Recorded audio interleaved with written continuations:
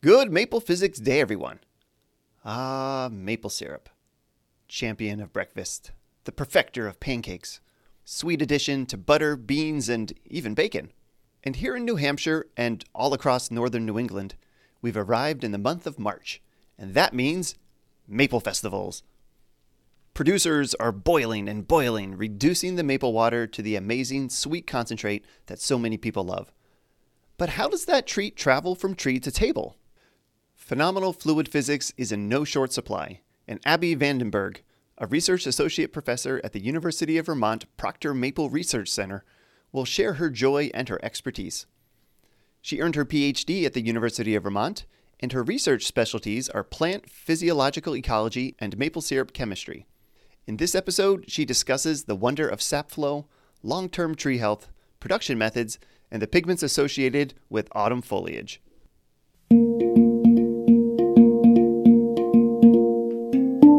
Welcome to Physics Alive. I'm Brad Moser, and I want to help fellow educators spark new life into the physics classroom. Each episode, I'll draw inspiration from teachers, researchers, and science communicators. I hope you enjoy.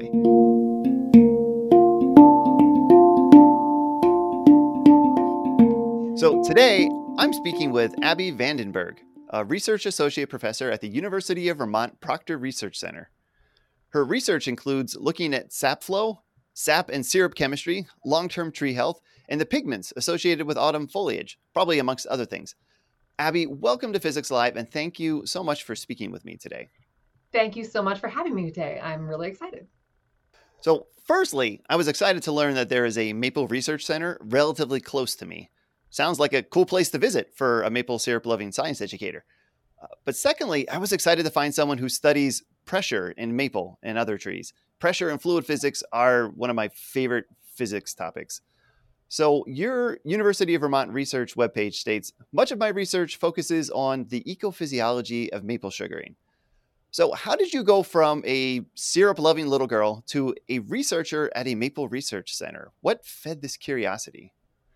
That's a really good question. And I guess I have to give a full disclosure that as a little girl growing up somewhere not exactly in Vermont, I was a little older before I had my first taste of pure maple syrup. But you know, once you're indoctrinated, you really can't leave that club. So I actually got my start in maple research as an undergraduate at the University of Vermont. I was a forest biology student there, and I was looking for a senior thesis to do, and I ended up doing some work on studying the physiology of fall coloration in maple trees. And so that kind of started it. And then by happenstance, my first field site was actually, there were some trees at the Proctor Maple Research Center, which is an agricultural experiment station of the University of Vermont. And I was able to choose those trees because they had a long-term phenological record of their fall foliage development. And so they were perfect trees for me to study. So one thing led to another. And after I finished my master's at UVM in forestry, studying the same topic, I ended up coming to the Proctor Maple Research Center as a seasonal technician. And I have never left. Mm-hmm. So the fascination really began as a tree-loving little girl. I loved to be out in the woods. I loved everything about the forest and trees. And one fascination with physiology led to another, and here I am. Oh, that's awesome. I was just thinking of I taught a lesson recently in my physics class about rainbows and why we see the rainbow as it is, and going into the physics of it. And there's probably some people that, and that reminds me of sort of the looking at autumn foliage and trying to understand better about the colorization. And it makes me think of, there's probably some people that say, no, I just want to look at it and appreciate it. It's like, you're taking all the fun out of it by doing the science for it. And I'm like, no, it's like, I'm making it more fun. I'm making it more amazing by looking at the science of it. Well, it's really true. I think both of the sort of specific physiological things that I focus on, the physiology of fall and spring pigments and the physiology around maple syrup production, are really awesome because we know so little about them. They're like these two great mysteries in physiological phenomena of nature that we understand very little about to this day.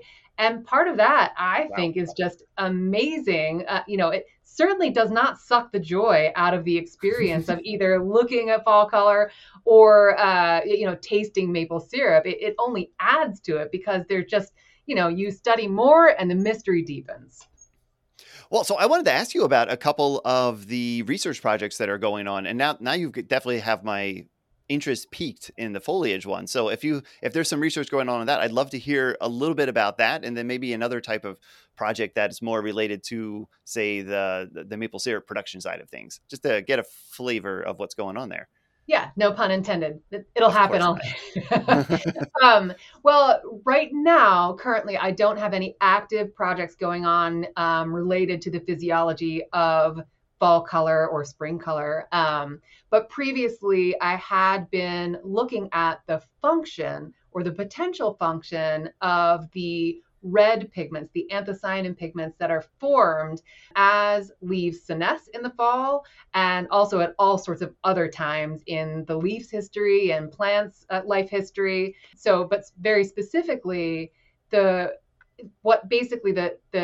big picture in broad strokes of what happens when we see leaf color change, we've got two processes going on, and your physics brain is just going to love this, because we have the leaf is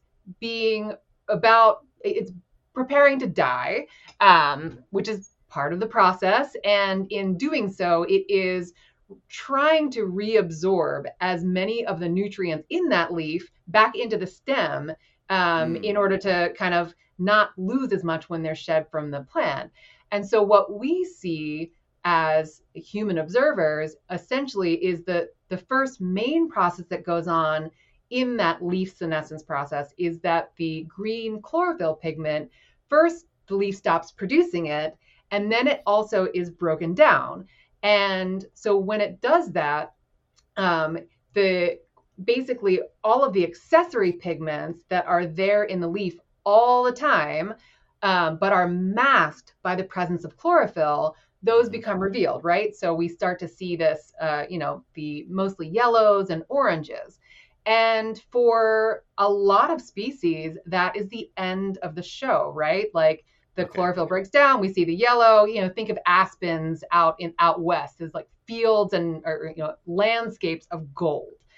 However, as this leaf is dying, there are some species that actually start producing brand new pigments, which is totally insane if you're, anthropomorphizing it, but it's kind of a crazy thing if you first think about it, to be generating it and spending energetic units on creating something new in a leaf that is about to die and fall off the plant. So those are the anthocyanin pigments. They're responsible for the reds and the purples.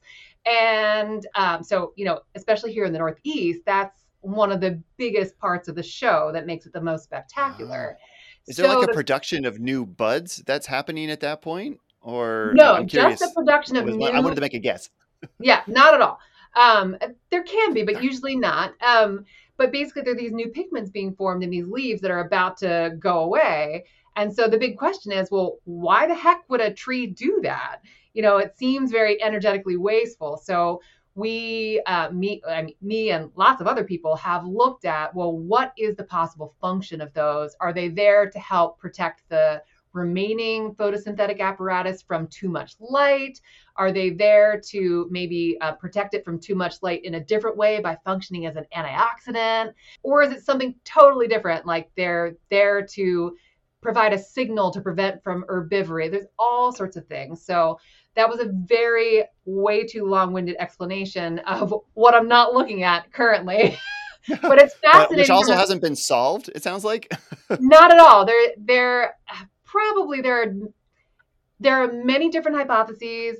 There's not a ton of support, especially for senescing leaves, not a ton of support for any one particular one. So it may be a case of difficult to prove, or disprove, or it may be a case of they're there for a lot of different reasons and that they've evolved separate functions in different environments, different species. So yeah, so there's a huge amount of mystery, but it also, functionally speaking, as back to the human being level, we are really interested in what makes it different from one year to another, from one spot to another, why it might be earlier or why it might be more brilliant.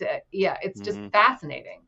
Cool. Okay. All right. So let's look at a more current Something one. I'm actually doing. And yeah, maybe about the maple syrup production while we're at it. Yeah. So really the research that we do at the Proctor Center falls under three big buckets, and the research within those buckets is very varied. But no pun intended. I'm telling you, I warned you ahead of time. They don't stop, and they just kind of build on themselves. So the first area is basically research to increase both either the productivity or profitability of maple production. So that could be lots of different research that we do here to try and maximize the yields that producers are able to obtain, whether it's through developing new techniques or new technologies, or understanding the physiology of trees better to help develop those tools to help increase the yields that producers are able to get from trees. And then the sort of hand in hand with that, the next research area is understanding the physiological and ecological impacts of sap collection, tapping and sap collection. So what are the impacts of carbohydrate extraction from trees in the near and the long term? And also, what are some of the impacts on forests? So we basically, as we develop tools and techniques to sort of refine and make more efficient and more productive our harvesting techniques, we also need to be understanding the impacts of those techniques and that harvesting, because we've essentially gone from collecting about maybe a half of a gallon of syrup equivalent per tree under previous collection technologies. Now we're able to collect closer to the order of a half gallon of syrup or even more, under perfect ideal conditions in the quote unquote lab, like in our forest here in our experiments, we're oftentimes able to get a gallon of syrup per tree equivalent. So, we're really extracting a lot more. So lots of research focused on the impacts of that, potential impacts of that. And then this third area, I'll refrain from using bucket. Oh, there, I just did it again. The third area is actually focused on the maple syrup itself, its quality, its chemical composition, and that can have many different flavors. Here I go again. But a lot. We've already used flavor and bucket, so we got to keep. I know this is it's. Yeah. I just can't help myself. It's too good. That area in the past decade or so, we've really been focused a lot on studying the potential impacts of new processing technologies on the composition, but particularly the flavor of the syrup that we're producing, because, the maple industry is really terrific at developing innovations to make that process of converting sap to syrup way more efficient, way more green, using less energy, for example, and way faster for the producer. But the question always is, are any of those gains coming at the potential risk to the ultimate quality of the syrup we're producing? Because, we are not selling sugar. We are really selling something that is its unique flavor and other properties, but mainly flavor. So we focus a lot of our research on looking at those technologies in controlled experiments at a production scale, which is all sorts of fun. So those are really the three areas, which I know is a lot, but a lot of physics. We've got fluid physics. We've got all sorts of things for you. So, yeah, and my goal today is to try to pull out as much maple physics out of you as you can tolerate, from tree physics to tapping to production. So let's head towards that. I want to start with some tree basics because I want to run some things by you, I think. Admittedly, this is not the first or even the second time this topic has come up on the podcast. So this is going to be, I think, episode 45. Back in episode 16 with Dawn Meredith, she's a professor at the University of New Hampshire, a physics professor. Mhm. And we talked about her discussions with colleagues about the physics of sap rising in trees, because she teaches, like I do, physics for life science courses. So we're really interested in making connections to biology and medicine. And then in episode 23, I actually reviewed a paper in an article in a journal called The Physics Teacher, about sap ascent in an artificial tree for a teaching lab, which was a really cool paper as well. So if I understand correctly, transpiration through a tree's leaves is the big driver of sap rising through the xylem during summer months. When water evaporates through the leaves stoma, the vacating water molecules provide like this upward tug that pulls the column up. And we say that the water column is under tension. Could you build our mental picture up a little bit further around that? Are there other pressure factors that move sap up and down the tree? And I guess while we're at it, why does it need to go up and down in the first place? What's kind of the basics of why it needs to do that? Oh my gosh. Well, that's a lot. But okay, so essentially water is going to move through plants. We describe it as water potential. So those are going to be forces related to pressure, gravity, and osmotic potential, so solute concentration. So those can all be at play in the various ways that water can move around plants. But generally, when you're talking about water being transported from the soil up through the roots and out through the leaves and transpiration, that's predominantly predominantly pressure driven. So when we talk about like phloem transport and stuff, there's a lot more of the osmotic potential. But generally speaking, the way that you described it in general is correct. We have, because of the wonderful properties of water molecules and its capillarity, that it can actually come together in that column and actually be pulled by the driving force of the evaporation of water out of the stomata, which is super cool. The cohesion tension theory model of water transport in plants. And trees are doing this, fundamentally because they need water for their tissues in order to survive, just like we do. And that is how they make that work. So now that we've established how sap flows when leaves are actually on the tree, we need to consider a different process, because maple sap is collected during the winter when no leaves are on the tree. So transpiration can't be the driving force behind sap flow. Instead, it has to do with a freeze-thaw cycle, right? So what's going on in the winter that causes this sap to move up and down the tree? And is this really even necessary for the tree, or is it just sort of a function of it's winter that's going to happen? Or is it actually a function that the tree needs? Well, the amazing part about what's going on in this process that we exploit for maple syrup production is that it is actually almost exactly the same thing that's going on for transpiration. There's just a different driving force for water that's not evaporation, it's actually ice crystal formation.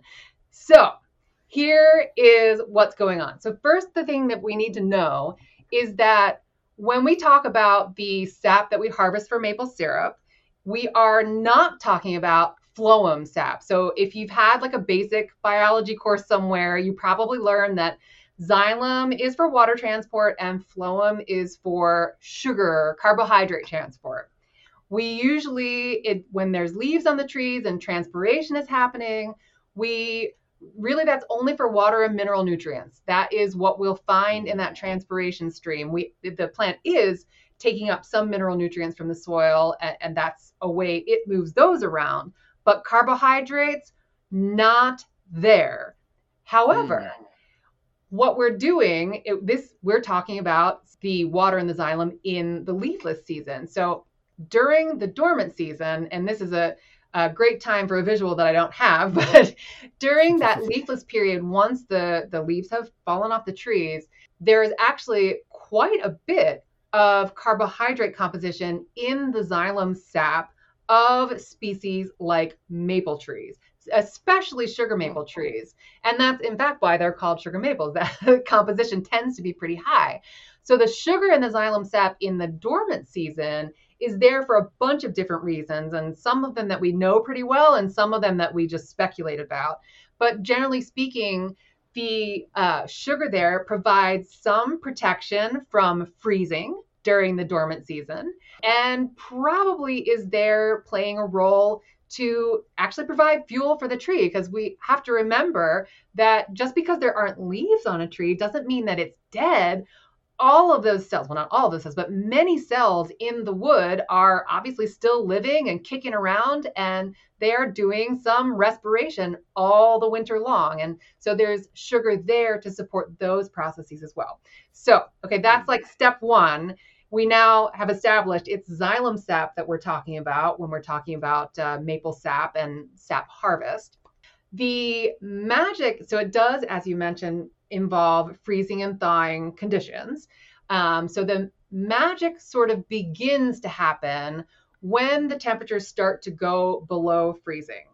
And as the temperatures drop below freezing, actually, I think I need to back up a little bit. I need my own visual aids. So one of the magic things, or let's not, I guess I shouldn't say that. One of the interesting things about the anatomy. Physics is magic, and magic is physics. They're synonymous. I use the word a lot too, so okay. It's okay. Well, one of the I totally agree. Like whatever physics doesn't, never mind. I'm not gonna go there.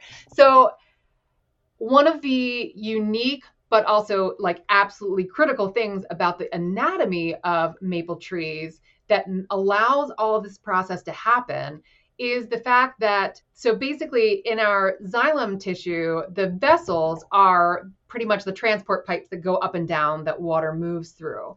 And it's surrounded by two different cells. And we're talking about the wood in trees that we kind of often think of as dead, but it's not. So those vessels that transport the liquid are actually surrounded by fiber cells, which provide a lot of the support to wood, but they're also surrounded by ray cells, which are living cells within that wood that we tend to think of as dead, but it's completely alive. So those are the living tissue, and that's actually where the carbohydrates get stored over the long term. So it's stored as starch in those ray cells, and it is converted to sucrose, but we'll get there. Okay, so we've got our layout.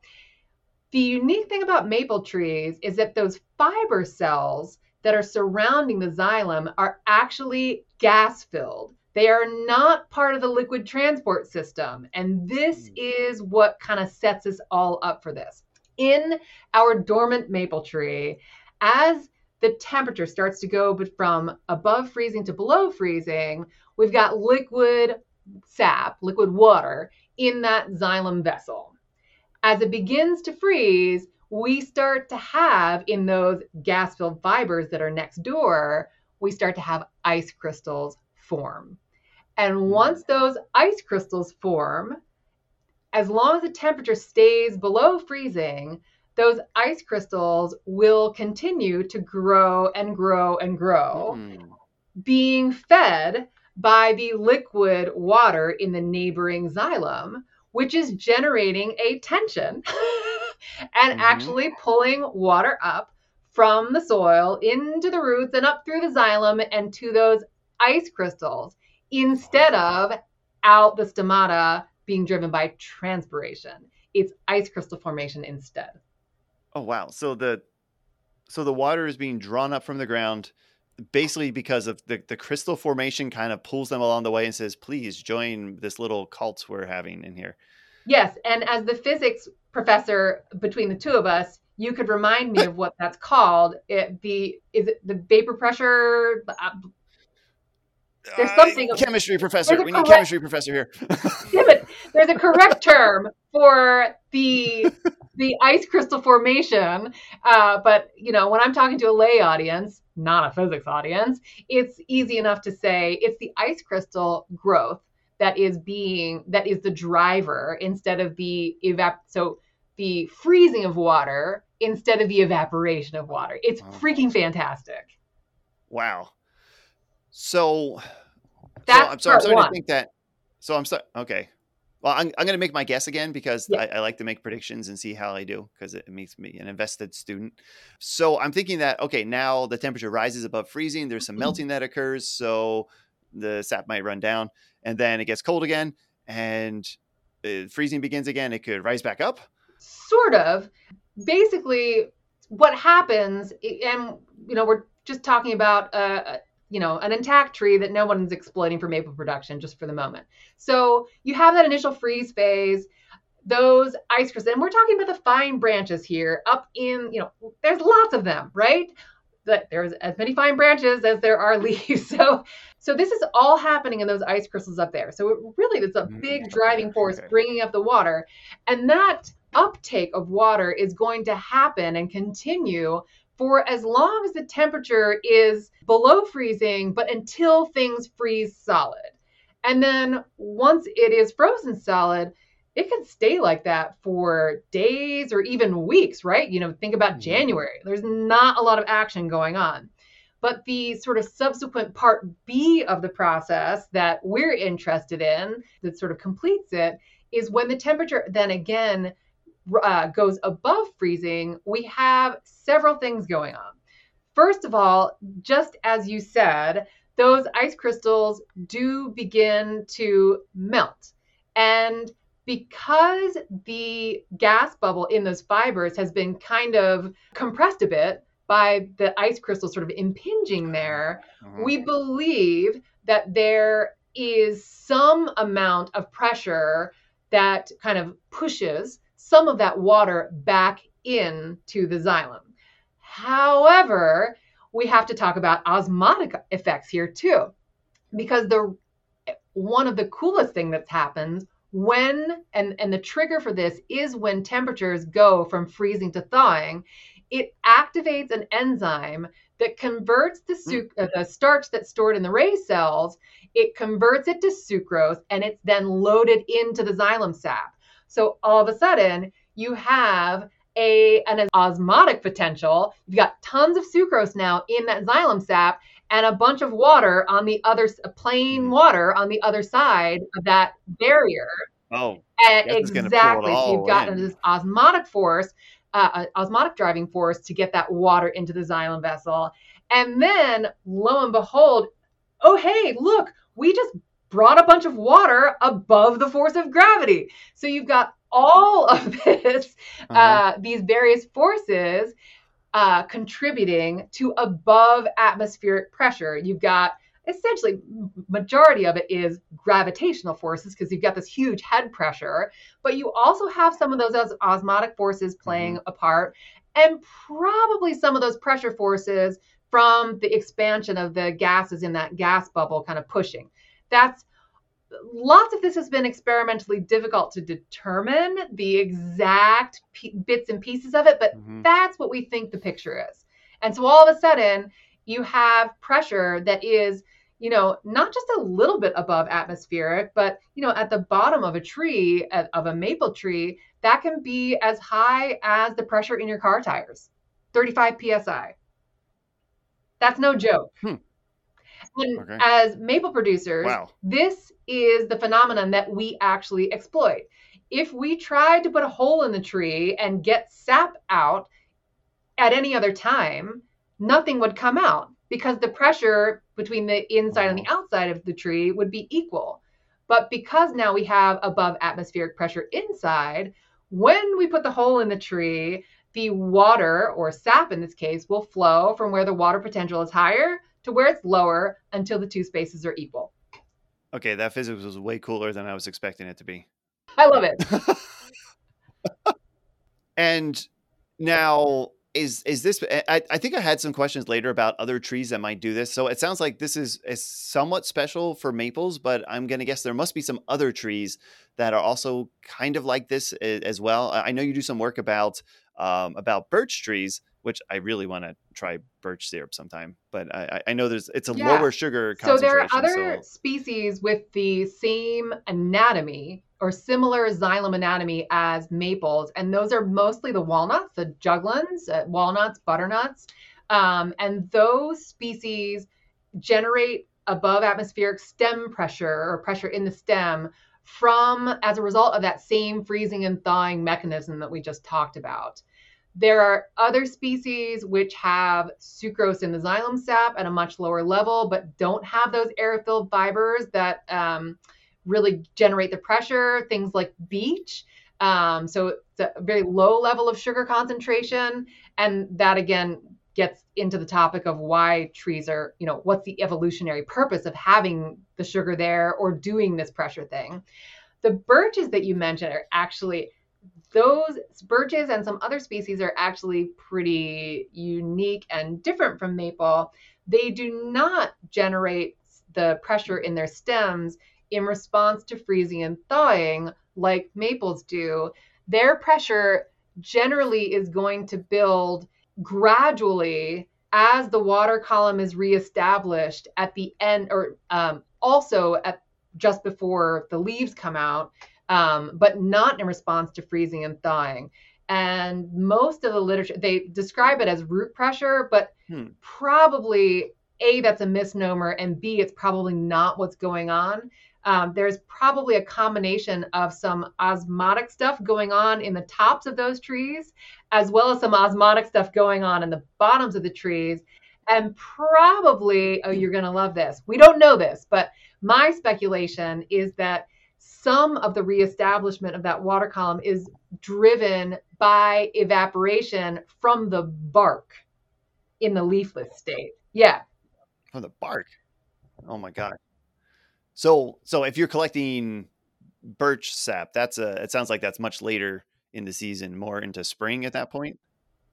It's generally speaking, it kind of overlaps the end of the maple production season. So it's just after or right at the end, depending on, harvest practices and things like that. But it generally is when temperatures get warm and stay warm, but not too warm. It can be very quick. It can be very difficult to predict. There's some, if any of your listeners are interested, there's some graphs of the pressure that I've taken from birch trees on some of the resources that I have posted online, and we can maybe put that in the show notes or something. Oh, that'd be great. My eyebrows went up when I heard graphs. I'm like, ooh, graphs, really? Of course. Okay, so let's talk tapping. So, and I actually had a chance to. With Maple Weekends sort of being back on in person again this year, I decided to not go to the one that was 8 minutes away from my house, but the one that was an hour and a half away, because it was called Moser's Maple. And I'm like, oh, there's some more Moser. That's perfect, Brian. Did you find out you were long lost cousins? I was asking them lots of questions, and it's fairly likely that way back before we all came to the Americas, we seem to probably have come from the same area. So probably very long lost cousins, but indeed cousins. So yeah, Moser's Maple in Croghan, New York, which probably it's 4 hours and 22 minutes away from here, because that's where the International Maple Museum and Center is, and where the annual Hall of Fame inductions are. And my mentor and colleague, Dr. Tim Perkins, as well as my friend Gary Graham and my friend Joe Pollock, they were all inducted last week. So anyway, totally fine. Yeah. So you didn't visit the International Maple Museum while you were there? I had my 4-year-old with me. That was not on the creepy wax statues, probably not a good thing for him. Yeah. No, and also, staying outside is usually better. But anyway, I mentioned that because they were for the event, they were having kids tap maple trees, and it seemed like it was so easy. It was just drill a little hole in the tree. You clean out the hole, you hammer in a spigot, and all of a sudden, bloop, out it comes. Here's the sap, and it can drip into a bag, and it's as simple as that. You could just let it drip into bags, and you'd be there. But I'm sure there's so much more to the story for today's production, and I mean, there's so many questions to ask. So I'll just ask a whole barrage of them, and we'll see how you answer. So I mean, when do we do it? When is the sap flow the fastest? And I'm sure that relates to our conversation already. When is the sugar concentration the highest? And then it comes to, well, how do we encourage sap to maybe flow out more effectively, but not too effectively that we kill the tree? Those are great questions. So generally speaking, as you mentioned, the sap flow is going to be fastest the bigger the differential in pressure or water potential between the inside of the tree and outside of the tree. So the higher the pressure inside, the faster the sap will flow out of the hole when you put it in there.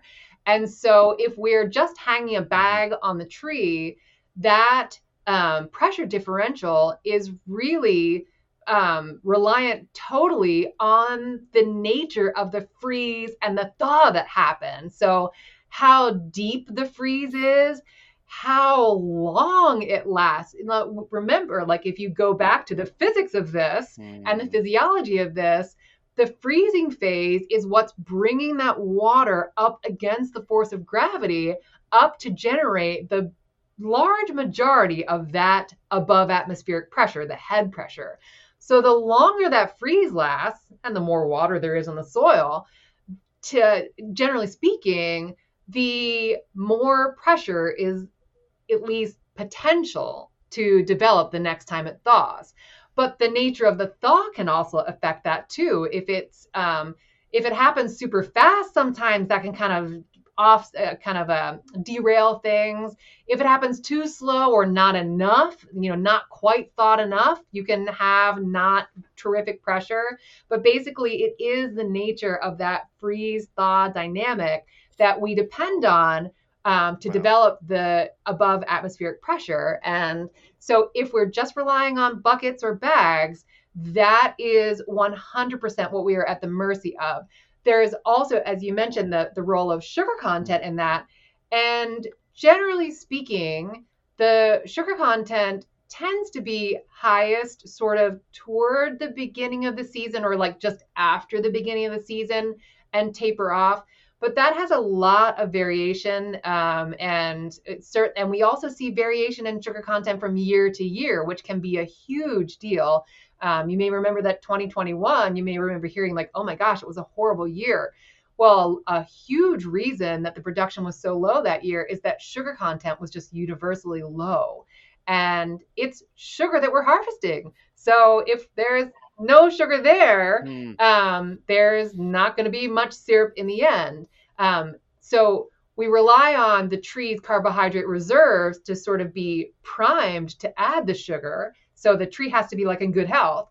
And then we also need those freeze-thaw fluctuations for that conversion of starch to sucrose to actually happen to get the sugar in the sap. So it's like twofold.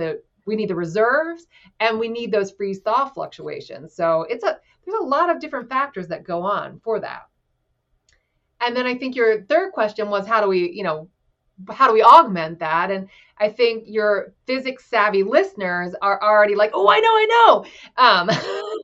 Because, I think many people know that the advent of plastic tubing systems was a big labor saver in terms of maple production because it allowed you some freedom to have sap being drawn to one place or sort of delivered to one place versus having to go visit buckets daily. So it's a real labor saver, but it also enabled the application of vacuum to those interconnected systems.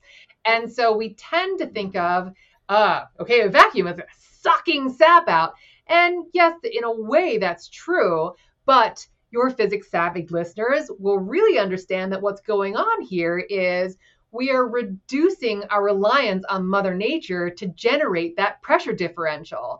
So by lowering the atmospheric pressure outside of the tree, we are increasing that differential. And the bigger the differential is, the faster the sap will flow.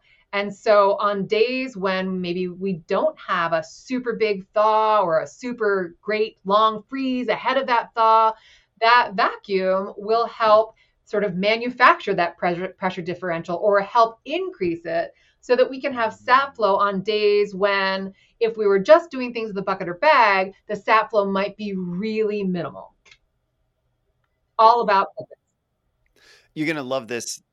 You're going to love this this demonstration I do in physics class, which exactly hits on this. So we take basically a long PVC pipe, we put a ping pong ball in it, seal up both ends, and then attach a vacuum pump to it and draw all of the air outside of the tube. and then you puncture a hole in the back end, and all of atmospheric pressure rushes in. So now it's like that's the tree pressure, but now you've reduced the pressure on the inside. That ping pong ball comes flying out of there so fast it can actually go right through an empty soda can is what we like to sort of have as the target. It just blasts Wow. through it. That's amazing. So it's a fun little demonstration. But then to have on top of that, I can say, all right, now here is a way that we can use this in our production of maple syrup. This is how we can use the same principle to draw Absolutely. more out. Oh, I like that. That's cool. So I know this one could go for a while. So what's your sort of your quick take on the health of trees and not drawing too much sap out? It's like, I mean, is there sort of an understanding of what the limit is so that we don't take so much that the tree can't support Well, itself what's anymore? really interesting that you'll appreciate as a scientist is that we have like almost zero data zero empirical data to really answer that question at the moment.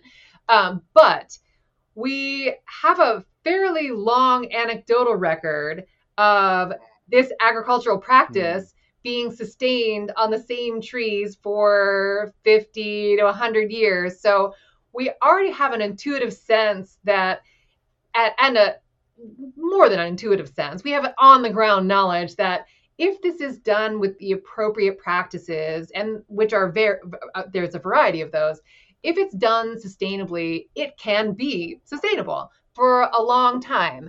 But the question raised is always, okay, well, now that we have these increased production practices, we're taking more of the tree's carbohydrate resources, we're expanding the length of the season, all these things.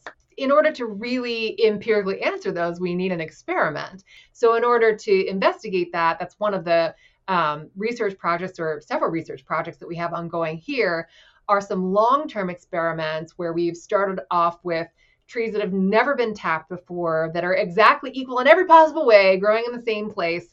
Because it's a really difficult experiment to do to control all the variables that might affect tree growth besides tapping. But we have them set up. We have them at sites here at the Proctor Center and at other sites around Vermont and New York. And essentially, what we do is we tap these trees with high yield collection practice, sort of modern current collection practices, and we monitor their radial growth and health over time in the long term to try and get some actual empirical data to those questions.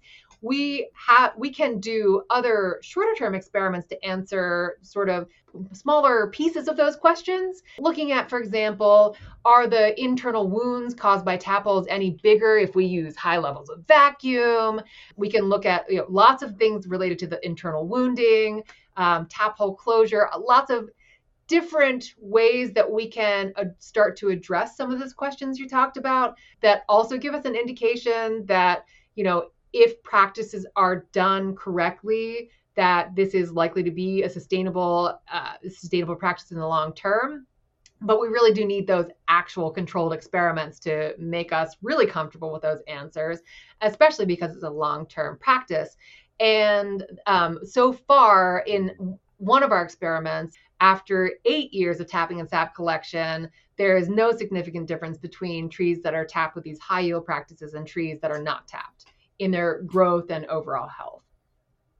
So there's at least one human endeavor that might be sustainable that we do and is not necessarily destroying the planet. I'm sure we could find a way that this was doing, like, the end. I'm sure we could.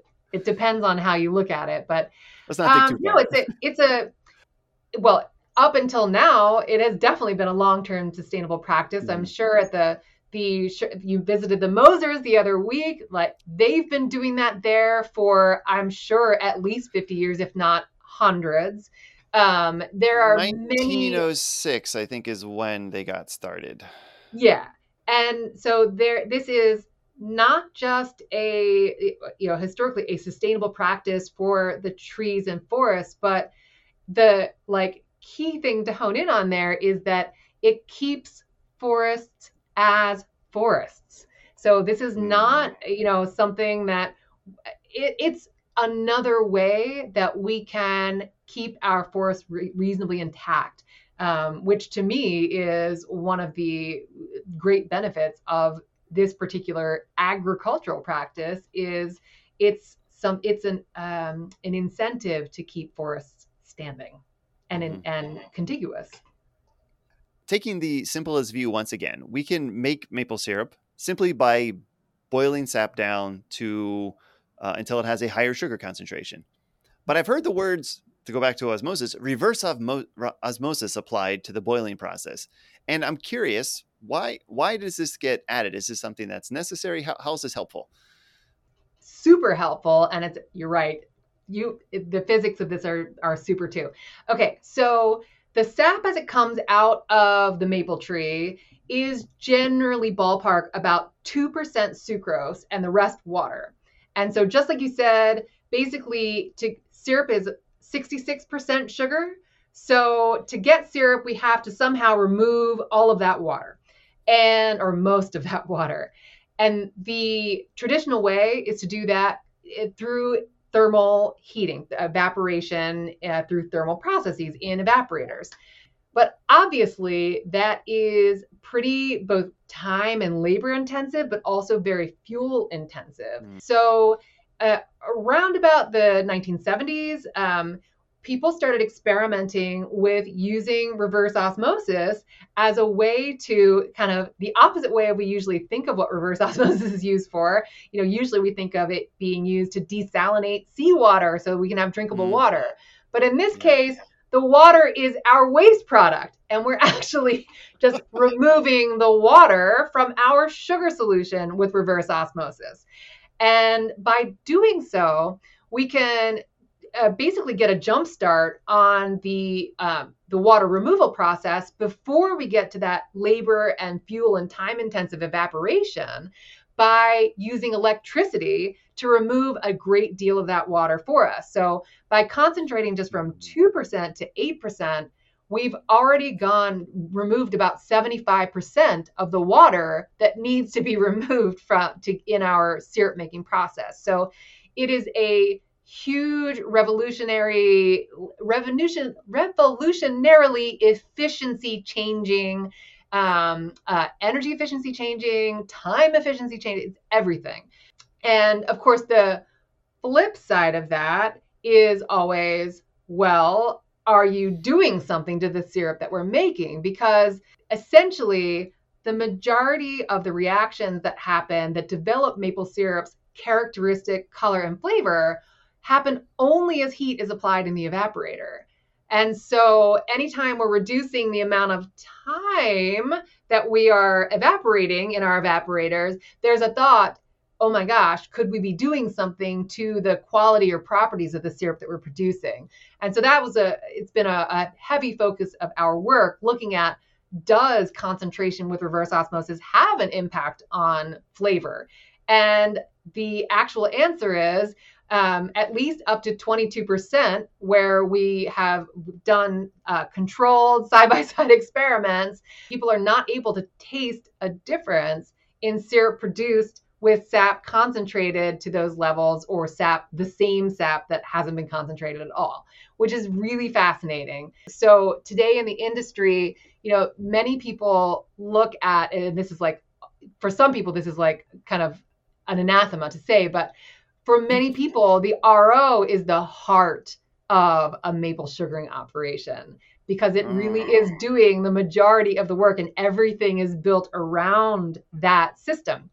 And we can concentrate, people will go anywhere from, a small hobby producer might go to 4%, and that's still a huge efficiency gain, to here at the Proctor Center, our operation actually uses very high Brix technology. We concentrate our sap to 35% sugar, and which allows us to shrink it down so much that we can store it in refrigerated bulk tanks and only have to process sap every several days.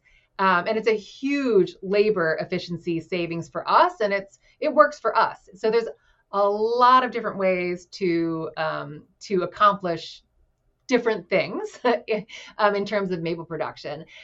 First of all, I love the word. I love that you use the word anathema. That I don't hear that word enough, and that's great. And of course, that's the saying that there's the maple syrup purists out there, which everything needs to have as purists. So that's Absolutely. It takes everyone. And there's different markets for maple syrup. Like there are markets for ingredients. There are markets for syrup that has very dark flavor. There's markets for syrup that is very light and delicate in flavor. The flavor of syrup varies enormously. And the profile, I mean, both in broad strokes, like light to dark, delicate to strong, to like the finer strokes of like floral and fruit and vanilla. Like it's a universe in there, and it takes all of it to have this industry to satisfy all the needs for maple syrup and the desires for maple syrup. there was something you said about the amount of time in sort of the boiling unit, and whether this could change the flavor profile. And now that you're getting into this, I'm a little curious about different flavors, light and dark, about grade A versus grade B. I remember when I was living in Connecticut, for some reason that was where I could buy grade B syrup. I don't know why I couldn't buy it in different states, because it was all coming. None of it was coming from Connecticut.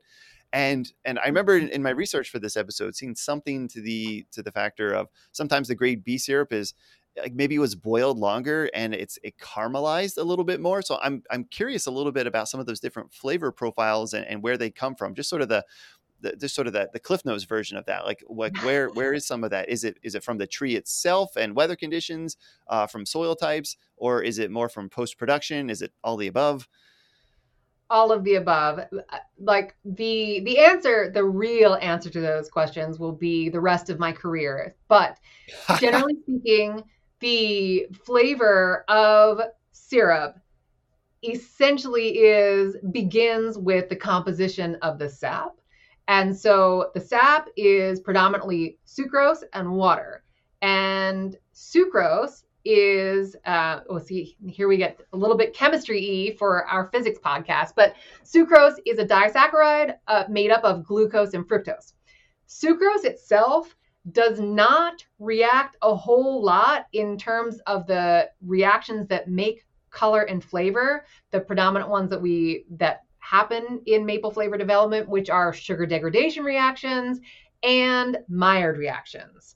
However, glucose and fructose, the sucrose components, they are very reactive in those reactions when sugar is heated. So essentially, when we have the beginning of the season where mostly sucrose, there is not a whole lot of color and flavor development. That's when you tend to get your, what used to be called fancy, the lighter color, lighter flavor, more delicate syrups. And then as the season progresses, we have both warmer temperatures and we also have time on our side. And so we have lots of microorganisms that come to the party, and they start acting to do their thing, and they end up splitting a lot of that sucrose into its glucose and fructose. And as that happens, we have more color and flavor development in our evaporators and more color and flavor development in the syrup that we make. So there's microbes involved. That's also temperature that's going to come into play. And just like you said, the time and heating time in the evaporator can also play a role. So it's time, it's temperature, it's concentration of reactants, just like any other chemical engineering question, right? But there are many different factors at play, whether it is the tubing collection system and how many microbes are there and who's there. And these are all fascinating things that play into what ends up coming out of the evaporator and ending up on your plate. Oh gosh! Oh, you mentioned microbes, and it makes me think. It's like, well, what if we bring fungi into the party? Fermentation and yeast. Has there been anything? I'm just curious now, like, because fermentation just makes everything can make things even more amazing sometimes. Has there been any work in fermentation of maple syrup? Is that a thing? Oh, absolutely, and I mean tons historically, but currently, right now, my colleagues over at the Cornell Maple, the E-Line Maple Research and Extension Field Station, as well as the Arnott Forest. So my Cornell Maple colleagues, they are heavily focused on fermentation products like kombucha and wine and all sorts of things. So those are value-added products after the fact. We also, of course, think, we have long sort of played with the who the microbes that are there at the party in our own operations, right? Like, can we make conditions more favorable to microbes that may be better for flavor? A lot of that is really delicate actually, my colleagues in Saint-Chasseur in Quebec, they already did experiments where they basically like wiped out all the microbes in a tubing system and then inoculated it with microbes that they were pretty sure made good flavor, like vanillas and things like that. And so it's like they already did that research. It's totally illegal to do in practice. Like that would violate the maple standard of identity and purity. But from a research perspective, it is freaking awesome. So yes, the short Cliff Notes answer is yes. People are experimenting with it at all aspects of the system. Oh gosh, this is. I'm going to need to get you back on the Anytime. show again sometime for additional pieces. I think that would be, and I definitely want to come visit. I need to come visit the Maple Proctor Research Center. All right, so let's get resources for people who are interested. So, for instance, I don't know why. Sometimes you just wake up in a new year with new ideas. At the beginning of this year, I woke up and said, I want to make maple syrup someday. I think it's just like I was having pancakes the one morning. I had the maple syrup on it, and I've thought about fluid physics so much and tree physics, and like it just dawned on me. It's like I want to try making maple syrup sometime. And going to New Hampshire, I'm sure I'm going to the right place for that. But I'm curious on resources. If somebody wanted to get into maple syrup production, just in their kind of backyard. But then also just for listeners who are interested to learn more about the science of syrup, do you have any books, articles, videos, anything that you might recommend for folks in those kind of different buckets, to use that one again? Full circle with the puns. Yes, I totally do. So the sort of best like one-stop shopping resource for a technical manual for everything maple production from trees to syrup is the North American Maple Syrup Producers Manual. And the new edition of that will be coming out, published. That will be online early this fall, like late this summer or early this fall. In the meantime, producers can check out, or would be producers can check out the previous edition, which is also a great resource. It's also available online or for purchase. So that's like the book. And then for resources for all like learning all sorts of things about the production practice and research, I would actually recommend going to number one, the UVM Proctor Maple Research Center YouTube page. We have tons of just short educational videos, longer research conferences, and that will also help take you to the UVM Maple Extension webpage, where my colleague Mark Iselhart, who is the UVM Maple Extension specialist, he has a lot of other great videos on like how to grade maple syrup, all sorts of good stuff. So those two places, and the biggest one of them all for everything is the website mapleresearch.org.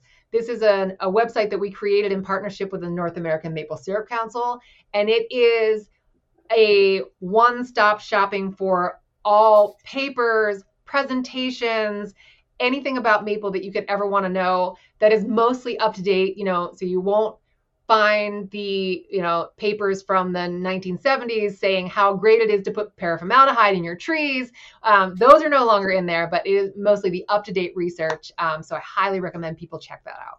Awesome. Thank you. I recorded those down, so I will make sure those end up in the show notes for today. Abby, thank you so much. This has been so much fun. There's so much amazing physics and chemistry and biology. This was an awesome conversation. You bring so much energy and zest to this topic. So this has been so much fun for me. Thank you so much. Well, you're welcome. And thank you so much for having me. This has been super fun. I love to talk about this stuff anytime someone will ask me a question. So I'm glad it was enjoyable. I hope it is something that inspires your listeners. And yeah, we can chat another time, anytime you're game. Awesome. I hope some teachers might be able to make even a class project out of it. Go out and go out and tap the maples by their That would be campus or the amazing. high school. All right. Awesome. Well, thank you so much. Thank you. Okay. That was a fun one. And I can't believe how many mysteries there are. I mean, here we have been studying this tree. We've been studying these processes for so long, and there's still so much we don't know. And you would think, as a scientist, I would not be surprised by that. But it still surprises me that we can be looking into something for so long, and there are so many pieces that are there that we just don't get. I mean, I guess part of it is biology is so complex. You know, it has these physical underpinnings, but there are so many underpinnings that are underpinning the pinning. Forget that. To put all those pieces together is just such a challenge. But I am not going to be able to get over this whole freeze thaw process, the fact that these ice crystals are forming, and that's what's pulling water up into the tree, and then as they're melting, and the osmotic process, which drives all that water back into the tree, and then it falls down, and I just wasn't expecting that. I was not expecting that answer. And it's just been so cool, like making those connections with, and I have the soft spot for fluid physics, making those connections between sap rising up the tree or just the water rising up the tree in the summer, and now making the connections of where it's similar and where it's so different in the winter. So that one I'm just going to get. I've already been telling that story to friends and family. It's like, oh, you never believe this about the tree. I don't know what they think of that, but I think it's pretty cool. I mean, all of all of what I learned in today's episode was just amazing. But the ice crystals are going to stick with me. Well, you can find links to articles, websites, and YouTube videos in the show notes on your podcast app, or you can go to the web link for this episode at physicsalive.com/maple. If you haven't already, please subscribe to the podcast so that you can stay up to date with each episode as it comes out. You can also find updates and be part of the conversation on Twitter at PhysicsAlive, and now on Mastodon at physicsalive@universadon.com. If you enjoy the show and you listen on Apple Podcasts, please leave a 5-star rating and a written review. But I think word of mouth may be even better. Share this podcast with a friend. The more teaching resources we have to choose from, the better. Even though this one wasn't really about teaching per se, but this was fun. I think maybe I'll do some more episodes like this in the future. It would be great to do more episodes in the future, period. I've got a plan. I've got a plan, though, for making this happen better.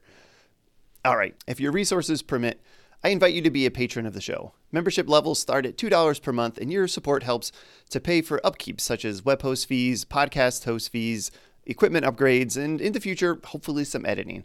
So if you can help support the show, then please go to patreon.com/physicsalive. Thanks again for listening in. For me, this interview sparked my inner 5-year-old, the wonder-seeking kid who wants to know why? And if the answer is usually because, then Abby delivered some fantastic becauses. So if you are a lover of maple syrup, go out and enjoy a little bit extra, and give a toast to that wonderful tree and the physics magic behind the bark. Please join me again for another episode. Until next time, may you ever strive to bring physics alive, and be well.